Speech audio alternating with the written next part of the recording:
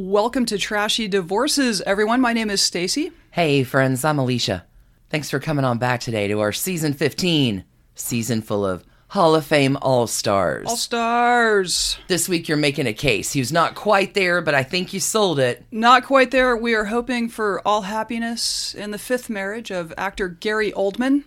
But in the meantime, his first four were kind of a train wreck. A little bit of a train wreck. A little bit. Before we start the episode today, I have a magic mirror. I want to give some thanks and praise to our latest supporters over at Patreon. We are so grateful for y'all. Thanks so much for joining us at patreon.com/trashydivorces. Deanna W., Kimberly H., and Jessica H. Holy cats, y'all are the best. Our whole community, thanks in all the ways that y'all support us. By listening, by telling your friends, with your support on Patreon. We think the world of you. All right, Alicia, so if we're going to get to it, what do we need to do? I'll help you out. We'd better go.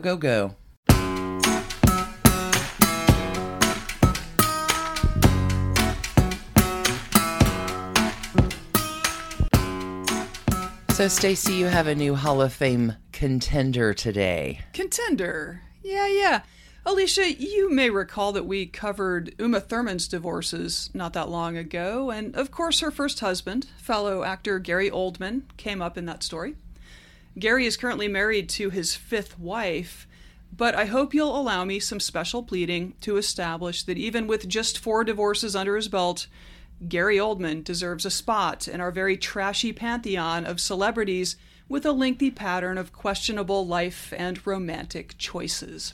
Get your game on, man. As we noted in the Uma episode, Gary Leonard Oldman was born in London on March 21st, 1958, into circumstances that weren't exactly awesome for a child. His father was a heavy drinker who would abandon his family. Gary has 2 significantly older sisters when Gary was just 7. Dad, Len, who had met his mother, Kathleen, in Cardiff during World War II, traded in for a younger model, a blow that Gary didn't properly face with the help of a good therapist until well into adulthood. Wow, that's tough. Yes. Fortunately or not, young Gary was suddenly thrust into a world run by women, his mother and his 2 older sisters, and perhaps was forced to turn a bit inward to maintain some sense of himself at that age. As a kid, he played guitar and piano. He obsessed over the Beatles and Liberace. School was a bad experience for him, where he was constantly reminded, hopefully by bullies and not actual adults whose job it is to excite young minds, that he was not smart and that his future would necessarily be bleak. These are terrible things to say to a child. Agreed. Unsurprisingly, perhaps, Gary left formal education when he was 15 or 16, took a job in a shop, but it was through television that he discovered his calling. Watching a couple of Malcolm McDowell movies on the telly transfixed him, and he decided that he should try his hand at acting. He joined an outfit called the Young People's Theatre in Greenwich, while enduring a hardscrabble working-class life with jobs in a factory, a hospital, a shoe shop, a slaughterhouse, and occasionally supplementing his earnings with a little light theft. That's quite a diverse resume. Quite a diverse resume. Buoyed by his experience with the Young People's Theatre, he eventually applied to RADA, the Royal Academy of Dramatic Art, which told him that the very best advice that institution could give him would be for him to find another calling. Oh no! Yikes. Gary. But eventually he won a scholarship to a college in Kent and graduated in 1979 with his very own shiny new theater degree. Good on you. And with that, Gary Oldman set about paying his dues in the English theater community, hopping from city to pursue roles in various productions. He said that he wasn't the most talented actor around, just the most diligent, and this paid off in a big way. By 1984, he was recognized by Time Out Fringe as Best Newcomer, and shared a Drama Theater Award for Best Actor with Anthony Hopkins. Holy cats. In 1986, he was coaxed into playing Sid Vicious in the punk biopic Sid and Nancy, which he initially turned down until his agent was like, Gary, I would like to get paid more than your theater gigs are. This might pay us more, my friend. Stop being dumb. Okay. It was in 1987, in a production of Carol Churchill's Serious Money, that Gary would meet his first, if brief, wife, Leslie Manville. Leslie, born March 12, 1956 in Brighton, had begun training in the theater in earnest as a teenager. A gifted soprano singer, she had won Sussex-wide competitions in the under-18 category, and at 15 was admitted to London's Italia Conti Academy of Theatre Arts. By the mid-70s, she had a role on the ITV soap opera Emmerdale Farm and appeared in 80 episodes in a 3-year run. Wow. She bought her first flat with her Emmerdale Farm money. Good for you, Leslie. She never strayed far from the stage, though, working closely with the Royal Shakespeare Company and the Royal Court Theatre from the late 70s on. She had also caught the attention of filmmaker Mike Leigh. He was looking for Royal Shakespeare actors who could improvise, and Leslie was looking to branch out into more challenging roles, with whom she has collaborated on a ton of films over the last several decades, she and Mike Leigh.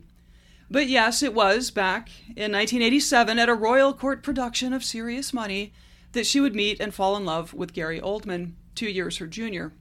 Things moved fast, and they were married the same year with a son, Alfie, born late in 1988. But you see, friends, Gary's career was really taking off after Sid and Nancy, and of course the famously intense actor was also attempting to bury various personal demons in the bottom of a bottle. As the marriage was coming apart, he left England for New York to meet up with Sean Penn and State of Grace's director, as the next movie he'll be in, Phil Janau, to scout locations.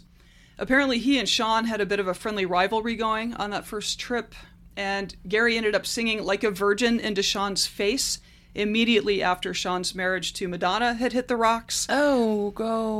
Surprisingly, Sean Penn did not deck Gary Oldman. Interesting. Instead found it funny, or at least laughed it off. What a time. What a time is right. Gary and Leslie split in 1989 when Alfie was just a few months old. A situation that certainly left Leslie in something of a lurch. They appear to be on good terms today, but it's clear that his Hollywood career was his priority in that phase of his life. Leslie, who like her ex does not dish their dirty laundry in public, did remark at one point about his co-parenting efforts, quote, "He plays a small part," with the accent on the small, however much you might have read in the press about how wonderful a father he is. Stacey, there's no such thing as small roles, just small actors. Tiny fathers. While Leslie spent a few years working less while focusing on raising Alfie as he got a little older, she returned to acting to great acclaim. She's been nominated Best Female Actor at the Royal Television Society Awards. She's won the London Film Critics Circle Award for British Actress of the Year twice. She's been nominated for a BAFTA Award, that was 2011, and in 2018 had the unique circumstance of being nominated for a Best Supporting Actress Oscar for her work in the film Phantom Thread, while her ex-husband, Gary Oldman, was nominated for Best Actor for his portrayal of Winston Churchill in Darkest Hour. Potentially awkward, except apparently they made it a family event with Alfie and Gary's 2 sons from a later marriage, we'll get to it, attending with them. And while Gary won and Leslie lost to Allison Janney that year, she said, quote, "I'm not remotely sour-faced. Listen, we have a child together. We're a very successful family. He's got a new wife and we all get on. And Gary and I are friends, so it's been very good and been very nice for our son, I think." Like, you can imagine both of your divorced parents nominated for an Oscar in the same year for different movies. Oh no, that's definitely a weird limo ride. What are the odds of that? Yeah. So also during his role as Winston Churchill, Gary had to smoke so many Cuban cigars while playing Winnie that at one point he developed nicotine poisoning. How many Cuban cigars do you have to smoke to develop nicotine poisoning? That many. Yeah, apparently the production spent $20,000 on Cuban cigars. Yikes, on bikes, $20K? To authentically portray the famously... I don't know how much Cuban cigars go for, but that seems like a lot of cigars. It's a lot of cigars. Enough to give you nicotine poisoning. Okay, so I am not clear whether the breakup with Leslie was just because of the pressures of his exploding profile from across the pond's left coast or not, but I will note that it was his first film after 1990's State of Grace. That is reportedly where he met the luminous Uma Thurman, 12 years his junior. According to the film's director, the two were dating during production of the movie, which wrapped up in September of '89. Oh, that timing is a little suspicious. Who can say, really? Whatever the timeline on Gary and Uma getting together, they married in 1990, a situation that both have described as a mistake. Uma told Vanity Fair years later, "We met when I was 18. He was 12 years older. It was a crazy love affair that ended as it needed to. He was my first love. I had no prior experience." Elsewhere, she's been quoted as saying, quote, "It was immature and rebellious. It is infantile to marry your first boyfriend," which Gary was, in my case. There's some truth to that. I mean, if it works, it works. Otherwise, that is what you say. There is a fun report that Gary thought Uma was cheating on him with Robert De Niro, or maybe he thought that Robert De Niro was attempting to get Uma to cheat with him. Anyway, she insists that they have only ever been friends. But this resulted in Gary apparently physically confronting De Niro. There was a little pushing, a little shoving, demanding that Bobby leave Uma alone, a little drama. Can you imagine? No. Like, Bobby De Niro definitely knows how to fight, right? Raging bull. I mean, anyway. You can hear all about Uma's genuinely fascinating backstory, including some tidbits about 60s acid guru Timothy Leary, back in our season 12, episode 8. That really was a wild story. ride of a story. Mm-hmm. I'd forgotten about Timothy Leary in that one. Really went places. So apparently the Uma-Gary breakup was not good. She wrote him a Dear Gary letter in 1992, and that was that. But honestly, the man had a lot going on in his life at this point. He was playing Lee Harvey Oswald in JFK. He was Count Dracula in Bram Stoker's Dracula. There were reports that he and Winona Ryder had something going on during filming, but I don't think that's ever been confirmed. Possibly has been denied, in fact. But he also continued to battle with his own drinking. There was an August 1991 DUI when he was pulled over on Sunset Boulevard in Los Angeles with friend and definitely not a good influence when it comes to drunk driving, Kiefer Sutherland. Oh, no. Gary's blood alcohol was clocked at 0.17%, or more than twice the legal limit, which really propelled him to a big decision point in his life. Oh, what was that? I mean, this seems like a very common situation, right? You get a DUI, and this pushes you to really think through how you're living. Yeah, does he get sober? How you want to, you know what, to ensure that he would never again face the specter of driving drunk and getting caught driving drunk, Gary gave up driving. Not the solution I thought that was going to be had. But an innovative solution nonetheless. He would say years later, "I'd had a wake-up call that drinking and driving was a stupid thing to do, but I couldn't face giving up drinking. So I'll just give up driving. Stop driving." Mm-hmm. The state of California suspended his driver's license for 6 months and made him serve 89 hours under house arrest with an ankle monitor. Okay. You know what?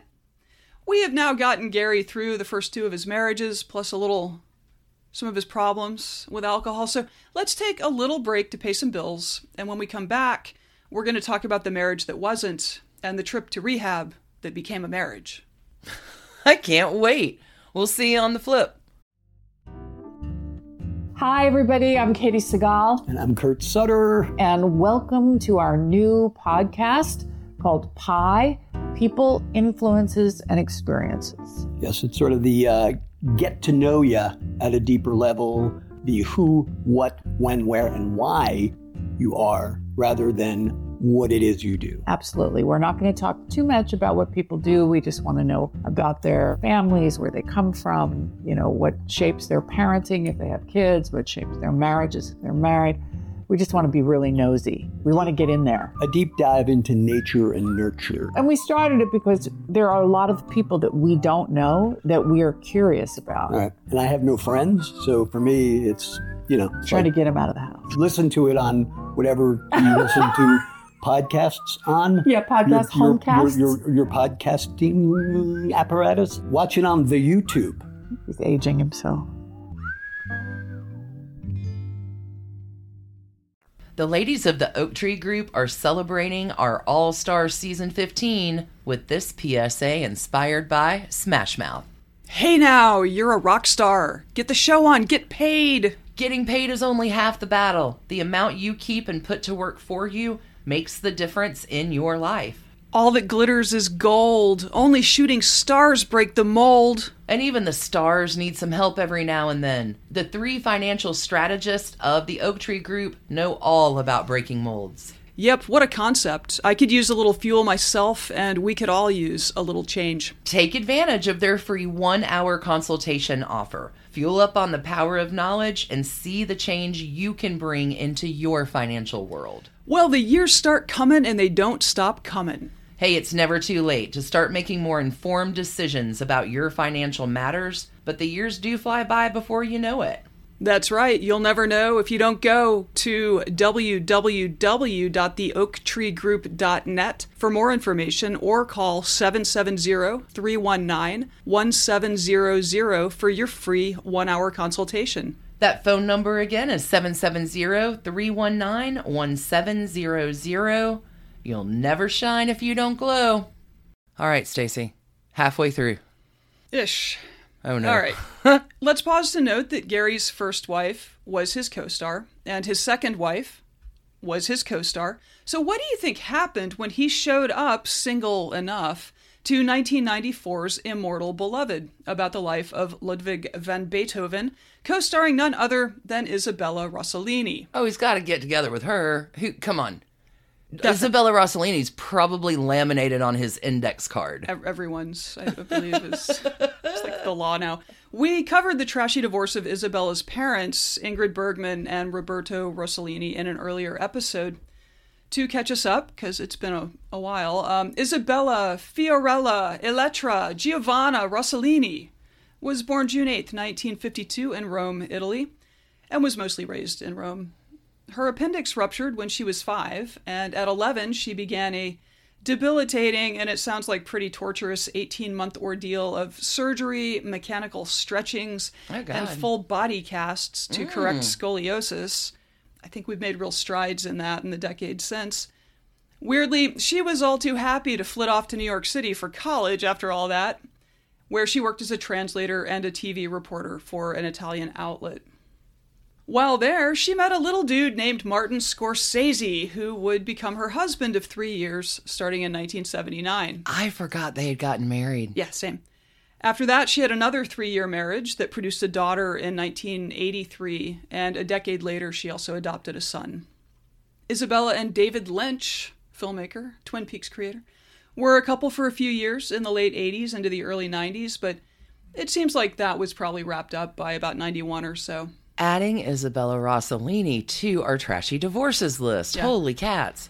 By the time she got to the set of Immortal Beloved in 94, she was an extremely well-known and well-respected actress, having appeared in White Nights, Blue Velvet, and Death Becomes Her, among a number of others. Apparently, Isabella and Gary hit it off immediately, and were talking about marriage within weeks of getting together.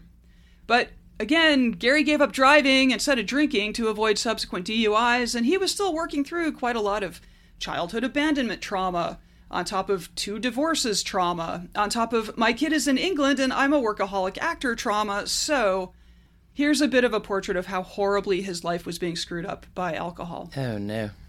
A few vignettes. Being a successful actor meant being able to indulge at a level just beyond comprehension, and for a time he would treat himself, a little self-care, take little trips, 4-day weekends at the luxury Carlisle Hotel in Manhattan, where he would drain the minibar and then presumably call down for more, and God knows what else. These little interludes of misbegotten self-care would set him back as much as 16,000 pounds, which I believe is something like $18,000. That's a lot of dollars. Actor Richard E. Grant, recalling their time together filming Dracula, wrote about Gary drinking tequila and beer until he blacked out, and then sobbing with regret the morning after in Grant's memoir. What seems to have driven a different kind of stake into the heart of his 2-year engagement to Isabella, they did become engaged, was, according to Gary, a 70-day bender that left him literally sweating vodka. 70-day bender. Yeah, so he's sweating vodka and his tongue turned black. Oh, my friend. So Isabella gave him an ultimatum, like, you get some help or we're through. And it was his effort to get clean that actually ended up ending the relationship. He was working through a lot of dad issues in the least healthy way possible through alcohol, and once said, "Looking back at the stuff I did, it was like I was walking in my father's shoes. Here's someone who hadn't really influenced me. We spoke on the phone a couple times when I was a teenager, yet it was like I had a blueprint that I was following."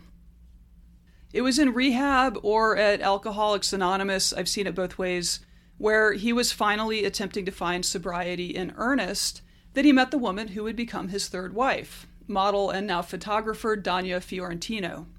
Danya had had previous relationships with Wham's Andrew Ridgeley and had been married to filmmaker David Fincher for 5 years from This is 1990 to 1995. far-reaching trash candy here. So yeah, when they walked down the aisle in 1997, she was already pregnant. Okay. She would have the second of their sons together 2 years later. If that all seems a little rushed, particularly in light of the fairly heroic process of finally facing your demons head on and discovering and learning to live with sobriety, you are not wrong. The marriage lasted just 4 years, and by the time Danya filed for divorce in 2001, she was accusing him of assaulting her with a telephone to stop her from calling 911 one time, and continuing to, again, like, quote-unquote, treat himself to those luxury hotel getaways where she says he not only drank to excess but also indulged in drugs and sex workers. Gary fired back fiercely, writing in emotion, "Danya represented to me that she was sober. I had been sober for years and committed to being sober," before alleging that Danya had suffered an overdose relatively recently. Gary's manager stressed to the press that police had investigated Danya's allegations of abuse and had pressed no charges against Gary, and by the end of the legal drama, the court awarded full custody of their sons to Gary Oldman. Really? Danya was only allowed supervised visitation, and when she was able to travel with the boys, the trio were accompanied by a nanny in Gary's employ. If you thought Gary Oldman made himself a little scarce in the 2000s, that's why. He was a single dad of 2 young sons. He played Sirius Black in the Harry Potter franchise because it was a big paycheck for not a lot of work. He'd be gone for like 6 weeks, and maybe the boys could come with him. But then he wouldn't have to work for months or a year. Yeah, he could be a stay-at-home dad. Yeah. Which is a better imago than the other blueprint he was working off of. For sure. He had a 4th marriage to an English singer named Alexandra Edinburgh in 2008, about which he said, "I'm not proud that this is my 4th marriage, but this is a good one. Hopefully my last one." Hopefully. Although Alexandra's 2015 divorce filing, citing irreconcilable differences, of course, made that less likely.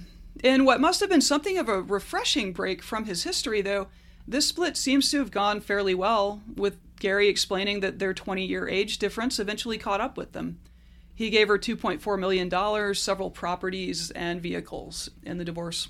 Okay, nice settlement. Sure. 20 years does have a way of catching up. It can catch up. In 2014, Gary, what were you thinking? Caused quite a bit of controversy when, in a lengthy Playboy interview, and apropos of nothing, Gary decided to stick up for Mel Gibson and his 2006 anti-Semitic tirade. Gary. Noting that, quote, "I don't know about Mel. He got drunk and said a few things, but we've all said those things. We're all fucking hypocrites.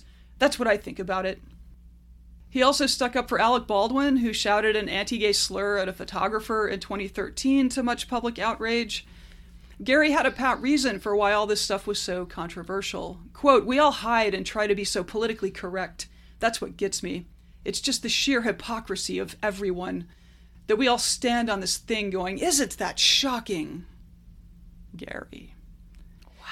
Later in the interview, it seemed like Gary was starting to figure out that he had stepped into it pretty deeply. You think? Saying, "So this interview has gone very badly. You have to edit and cut half of what I've said because it's going to make me sound like a bigot."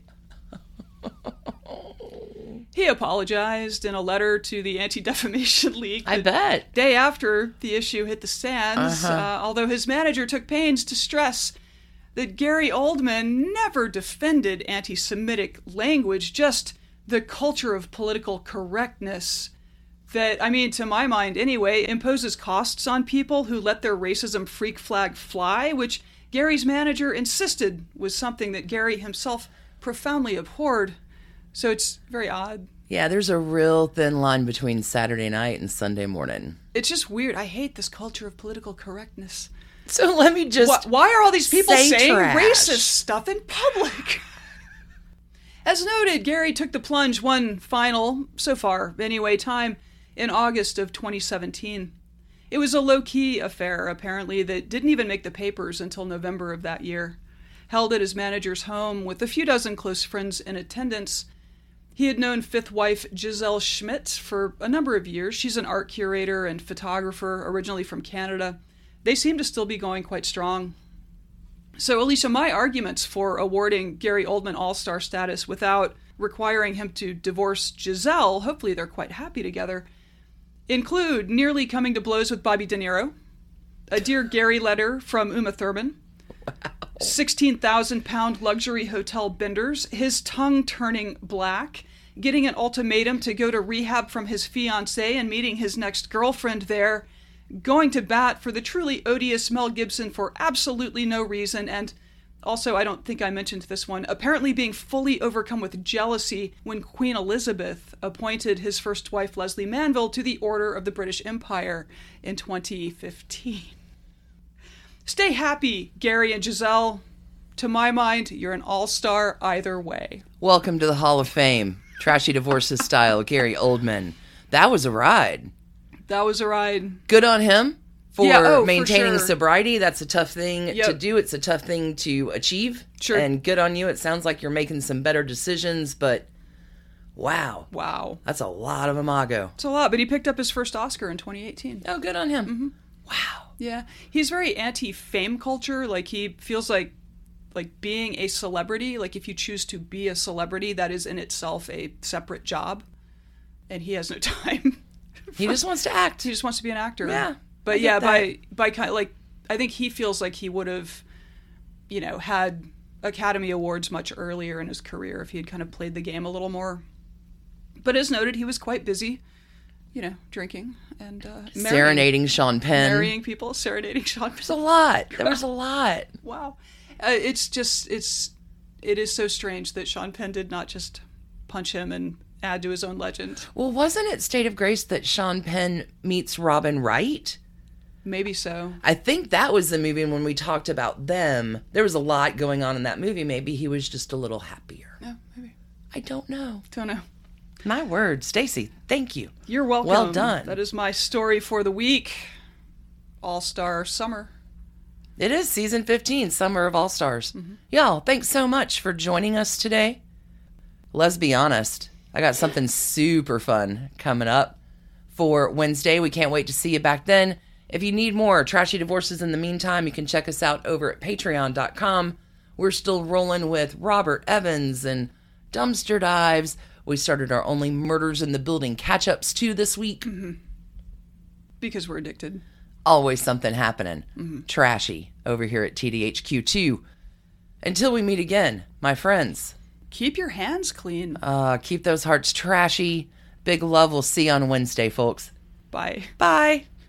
And thanks to you for listening. Trashy Divorces is a Hemlock Creatives production, created and produced right here in Atlanta, Georgia by us, Stacey and Alicia, with a little research and writing help from the brilliant Melissa O. Our art is by Sydney V. Smith. That's Sydney V. Smith at carbonmade.com. And our music is used with permission of Ratsy.